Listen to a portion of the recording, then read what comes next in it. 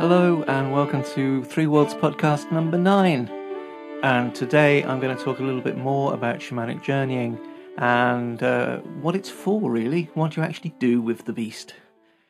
Last issue of the podcast, I talked a little bit about the three worlds and about actually journeying, and I described a little bit about what my other worlds are like. And I talked a little bit about things like soul retrieval, or at least I mentioned those things. So what I'm going to do really today is actually talk about those things in a little bit more detail. So first off, I'd like to talk about how I would get someone to actually begin to journey. Because it's all very well listening to somebody rattling on about it or reading about it in a book or even being told about it, but it's a bit daunting to kind of know quite what to do. So this is the way that Jan and I tend to work with people when we are getting them to journey, when we're teaching a workshop or something like that. And what we would tend to do is, first off, we would describe the sorts of bits and pieces around journeying, which is a little bit like I did last time. And then we would probably drum for them and invite them to find a place for entry into the lower world. Not to actually journey to the lower world, but just simply to find a place that they felt comfortable in. Now, we would recommend that people found a place in reality. So I would talk to the circle first and I would say, think of a place maybe that you feel good about. Maybe it's a cave, maybe it's a well, maybe it's an escalator down to the basement of a shop. We had one lady who worked with us recently who actually used the basement of Harrods as her entrance to the lower world, and it worked really well for her. That's absolutely fine. Whatever works for you, it doesn't matter. There is no kind of right or wrong way. It's got to be a place that you feel comfortable in, you feel safe in. First place that I ever had when I first started all this shenanigans years ago was I know a village in mid Wales that is a complete ruin. It's really at the top of a mountain, and it was an old mining village, and the road just went to the village and nowhere else. And there were lots of ruined buildings around, and right in the middle there was a mine shaft. It's just a hole in the ground. And I used to use that as my entrance for the first few years of journeying. And in my mind's eye, I would go there, and when it was time to begin the journey, I would jump in.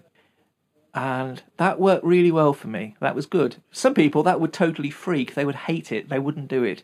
So other suggestions that you might like to think about. Some people find little gaps down besides the roots of trees, tiny little gaps that go down the sides of the tree roots down into the ground. A rabbit hole or a badger hole or anything like that. Just any form of hole that goes into the ground that you feel good about. So we would get people in their mind's eye to go to that place while we drummed and to familiarise themselves with it. What does it feel like there? What does it look like there? What can you hear there? What does it smell like there? What time of day is it there? All sorts of questions like that. We tend to think, if you can't see it in your mind's eye, in inverted commas, then you're crap at visualising. And we forget that we've actually got lots and lots of other ways of experiencing and sensing the world. Now, I trained in psychotherapy and trance work like NLP, so I'm quite familiar with working in that way and encouraging people to experience it in lots of different ways. So I will actually say, what does it feel like there? What does your mouth taste like? What tastes do you have as you are there? What can you hear? Is it warm or cold there? Is it day or night?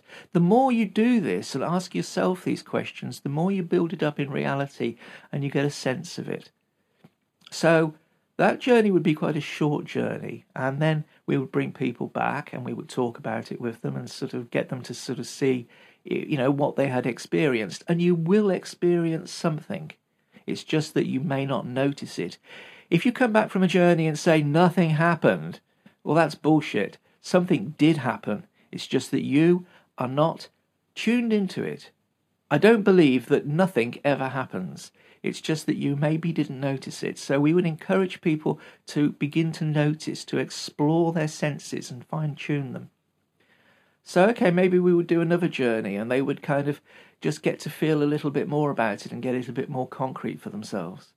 And then we would probably take them down to the lower world, not to do anything, not to interact with any spirits, not to try and get a power animal, not to try and make contact or do anything with anybody or anything down there. We would simply get them to go down there, have a very quick look around, and then bring them back. And gradually we would do that more and more so that they got familiar with the swapping over from this reality to the other reality, and gradually we would then begin to introduce them to other spirits down there.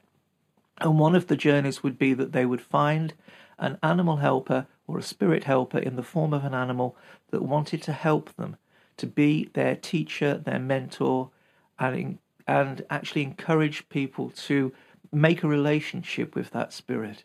And that's obviously a perfectly safe thing to do.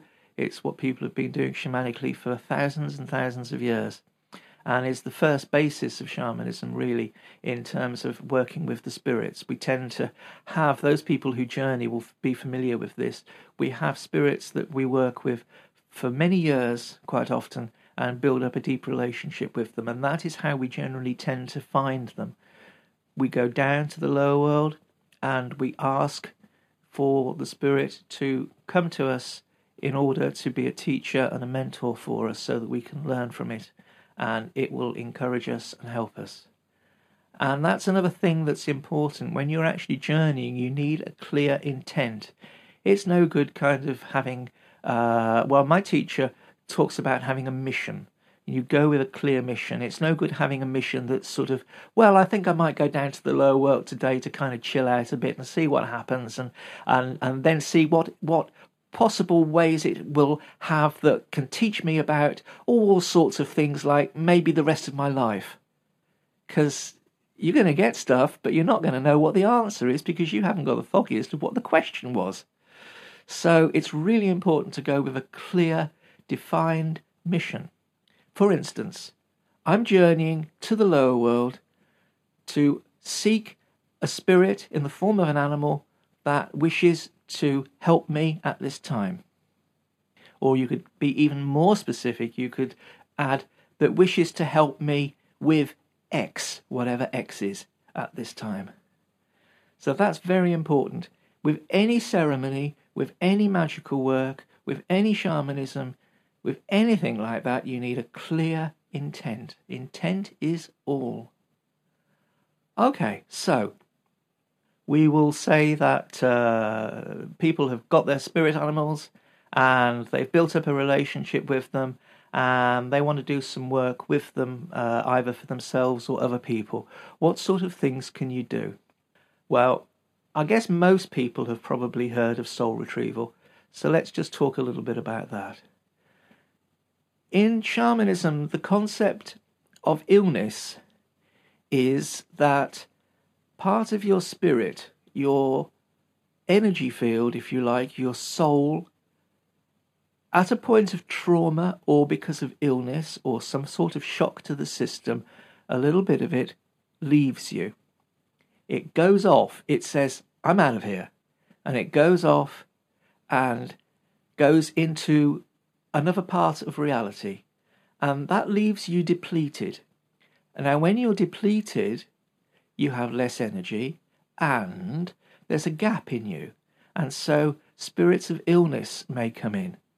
So the first part is the soul goes out, leaves you depleted, leaves you soul lost, leaves you unable to sort of maintain your own energy field. And therefore you will get more susceptible to become ill and lose energy that way. So maybe another spirit looks at you and says, nice home. Want to move in there? And it comes in. It's not bad. It's not evil. It's not a demon that's possessing you. It's just a spirit that actually wants somewhere kind of warm and cozy to live. And you've got a nice hole, and it sees, just like a limpet crab, a nice nest. and it's going to move in. Now, you don't really want that, and it probably takes some of your energy because everything's got to live and it eats. So you're going to get a bit ill, you're going to get depleted, you're going to go along to your local neighbourhood shaman. Your shaman's going to say, soul loss it is. And the shaman then, traditionally, is going to journey. He's going to, or she is going to listen to the drum or have people drum for them, and they're going to go out and they're going to find that little bit of soul. Now, there's different ways of dealing with that little bit of soul when they find it. Traditionally, shamans used to be quite, and probably are still, quite brutal. They would catch hold of that soul. Maybe they would catch hold of it in a net, or they would put it in a box, or they would put it in a bag, or they would tie it to their drum. Whatever. They would capture that soul, lasso it, bring it back, and then they would bring it back into middle world, into this reality rather, into ordinary reality, and they would blow it into you. They would blow it into the poor, sick, miserable person and return their soul to them. And that may work really well. It may work absolutely fine. It may drive out the spirit of the illness, or there may not even be a spirit of illness. It may just plug the hole and the person will be whole again, if you'll excuse the pun. Now, that's a sort of classic soul retrieval. There's a bit more to it, of course. You have to be careful that the thing that you're bringing back really is the person's soul, and you're not being tricked by a spirit that wants to have a free right to use the poor, sick, miserable person's body as a nice home. Generally, that doesn't happen, but you have to be a bit careful.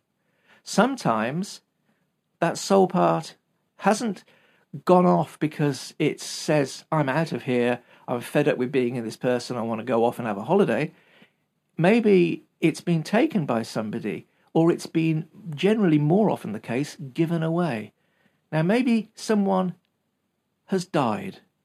Maybe someone that you're really fond of has died.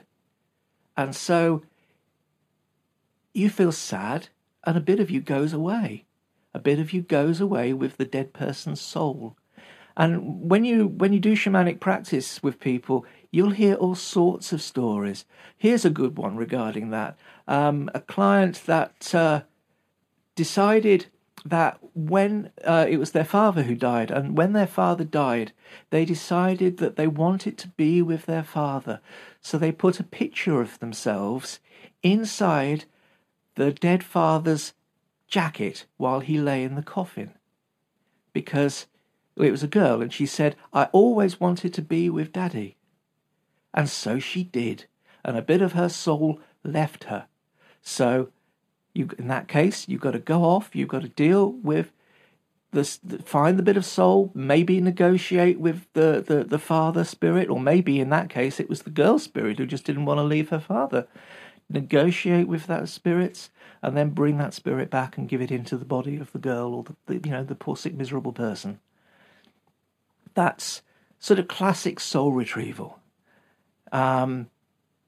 Sometimes this can be sort of multi-generational. It may be that you have to go and deal with stuff. If it's a parent figure, it may be that you have to go and deal with the spirit of the parent, and maybe go and deal with their parent's spirit before you can actually then get them to release the child's spirit to bring it back into ordinary reality. This is multi-level work, and it can be like United Nations diplomacy sometimes. Backwards and forwards, talking, negotiating, sorting it all out, doing lots and lots of sort of ancestral healing before you can actually get that spirit back into the person's body where it came from. Now, let's do another little bit about this. Maybe that person's spirit can't stay in the poor, sick, miserable person's body because the poor, sick, miserable person doesn't have enough energy to hold on to it. And the spirit says, I don't like being here anymore. No, it's no good. You tricked me. I came back into this body thinking it would be all right, and it's really not. I'm off again. And they go. And the spirit's gone again, and the shaman will have to then journey again and bring it back. Now, that's not really going to work. So very often what you have to do is do what's called a power retrieval for the poor, sick, miserable person. You will go down to the lower world generally. You will ask your spirits, and the mission will be something like, I am journeying for X, whoever X is, that's your client. I am journeying for X to retrieve power for them so that they can be more able to hold on to their soul when we return it. That's a bit long-winded. It's always better to have a shorter, snappier mission. But you get the impression with that. If it was me, I'd probably hone that down to a more kind of catchphrase or kind of soundbite type mission that really encapsulated the intent but didn't waffle on for sentences. So in that case, I would go down. If it was me doing the journey, I would go down. I would meet my spirits. I would say, hi guys, we're down here. I need to get some power for X because, they're not doing very well. And my spirits would take me off and they would find something that was a source of power, a gift of power for the poor, sick, miserable person. It could be anything. It could be a flower. It could be a glowing crystal. It could be anything. They would give it to me. I would know what it was. We would talk about it a little bit to make sure if there was anything else that needed to be done. I would then bring that back with me out of the spirit world, and I would, in physical, ordinary reality, blow that, literally put my mouth against the person and blow it into the poor, sick, miserable person to fill them up with power. And only at that point, then, probably the next day or very soon afterwards, would I do the actual soul retrieval journey. Now, another possible complication is that the spirit's gone out to someone and something else has moved in. Now that gets a little bit more complicated because you have to then, in that case, do what really amounts to an exorcism, or perhaps a better, less sensational way of saying it is a depossession. Now, things that come into people are, they're generally spirits that just want a home. They can be malevolent sometimes, or at least ornery, difficult, cause trouble, but often or not, they're just in the wrong place. Just like my old gardening teacher at school said, a rose in a potato patch is a weed. And it's the same with spirits. So you have to get rid of them. And there's different ways of doing that. And I don't really think that it's probably appropriate to go into that in great depth at this time. But that's something that's a little bit more complicated, and then you're getting more into healing as well. And I think perhaps we'll talk about healing another time because that's such a big topic of conversation. So that's soul retrieval work. I might journey to ask spirits for information. I've already said that as a tanka painter, as a painter of Tibetan tankas, the religious paintings of Tibet, I will go and talk to my spirits about the iconography. Maybe I need to do some clearing work for someone's house. I'll go and journey to find out what I need to do, and my spirits will often give me physical ceremonies and things to do in ordinary reality. And that may be simple stuff like putting red cloths in each corner of the room, or going around the outside of the house with certain herbs, or putting strange items like fir cones on the mantelpiece above the fireplace, or anything. You don't know what they're going to give you to do.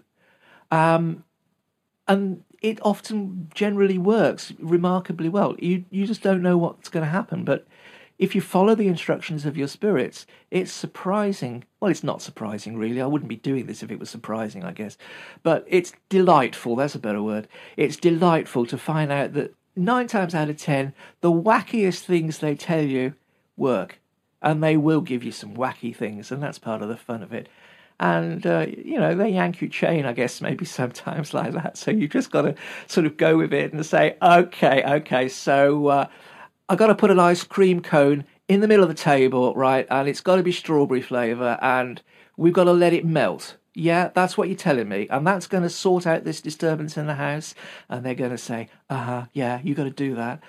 So you think, okay, you come back, you get your client to get an ice cream cone out the freezer, you put it on the table, you let it melt, and the house settles down. Okay, to be fair, I've never, ever being asked to put an ice cream cone on the table, but somebody might one day. Who knows? I have been asked to do some pretty strange things. I remember once having to put lots and lots of hawthorn berries around the fireplace in a house where a fairly disturbed teenager was living, and the disturbed teenager came in, and he was really coherent, congruent, had a good conversation with the family, and you'd have just never believed it. These things happen. I mean, it was just kind of like, okay, fine. Okay, yeah, we got to put some hawthorn berries there. And you just go with it. You just have to trust it. So I might do that. If I wanted to journey to find something that I'd lost, I may go and ask. I've got to say I'm not very good at that. I tried house hunting with that technique once, and the spirits gave me all sorts of sort of houses to go and look for, and directions of the compass to drive off in and see what I found, and signs and signals and bits and pieces. And I have to say that was not a great success. But I think that was probably more me than the spirits. It's just not my kind of way of working. So I'm pretty crap at finding houses, and I'm probably pretty crap at finding other things too. But some people will be really great at that, and you can do that. You can go and ask your spirits about it, and they will give you messages, and they will sort things out for you. Psychopomp work, that's another whole area. That's working with the spirits of the dead and taking them to the land of the dead. That's amazing work. Really moving, really quite incredible. You'd kind of think it was creepy, it's like, oh, I don't want to work with spirits of dead people. It's not like that at all. It can be very moving. It can be really beautiful. I remember when I was doing my training with that, with my teacher, and we were sort of invited to ask our spirits to find a spirit that needed to be taken to the land of the dead. And I was lying down while other people were drumming for me, beginning to do my journey, and I felt a real tug on the bottom of my trouser leg. And in my... I kind of ignored it, to be honest, and then it happened again and again. So in my mind's eye, I looked down at my feet, and there was the spirit of a little girl there. She was about 7 or 8 years old. And my spirits kind of said, she's the spirit you got to take. So I took her off to the land of the dead. Now, the land of the dead for me is kind of fairly gruesome place. And I have a sort of fierce guardian being that sort of hangs around at the outside of it. And I was sort of saying to my spirits, come on, guys, this isn't very nice for this little girl to see. And so my spirits gave me an amazing teaching. They kept switching my reality with the little girl's reality. And it was very, very, very profound teaching for me. So I would experience what she experienced, and then I would come back into me and I would experience me and my reality. So whereas I saw this fairly horrendous looking Tibetan wrathful being called Mahakala, who has a garland of severed heads in a necklace, and he's a pretty kind of fierce, unpleasant-looking kind of fanged creature. Totally benevolent. If you're into Tibetan Buddhism, you know about these things. Mahakala wouldn't hurt a fly, but if looks could kill, he would obliterate you. Anyway, the little girl saw it as Pete's dragon. It was all kind of purple and splodgy and absolutely fine, no problems. And that happened in lots and lots of different ways. So everything that was kind of horrendous, in inverted commas, in my reality, or what people would generally consider to be horrendous, in my lower world, land of the dead, she saw in a completely different way. It was very disorientating because about every 10 seconds I was flipping from her reality to my reality, and it was really quite difficult. But it gave me the most amazing teachings about don't judge things from your own reality. So I took her down into the land of the dead, and guardians from the land of the dead came out and took her away and looked after her. And it was very moving. It often is very moving. It's one of the ways of working that I actually like very much. I tend not to do too many soul retrievals, but I do a lot more work with people, dead people in that way. Psychopomp work, it's called. So that's another thing that you can do with journeying. And really there's no limit to it. That's just a few of the things that you can do. Probably talked enough now. We've had about half an hour or so. So I think probably at this point I'll end it here. It's just a few ideas. I mean, this isn't going to be a 6-hour lecture. It's just a few ideas. I'll come back with another podcast in the next little while. We're getting very close to getting the next issue of the magazine ready, like I said at the beginning of this one. So my time's going to be a bit precious over the next couple of weeks, but I'll try and squeeze one in. I'll also try and put up the next part of the Sun Bear podcast that I put up a few episodes back. It was a talk held in Gloucester in England, and I put the first part up and I've got another part to go. So I'll put that up as a sort of extra one, and people can download it if they're interested, or not if they're not. So once again, I'd invite you to go to the Sacred Hoop website, and I would also invite you, if you'd like to have a look at my own website, which is nicholaswood.net.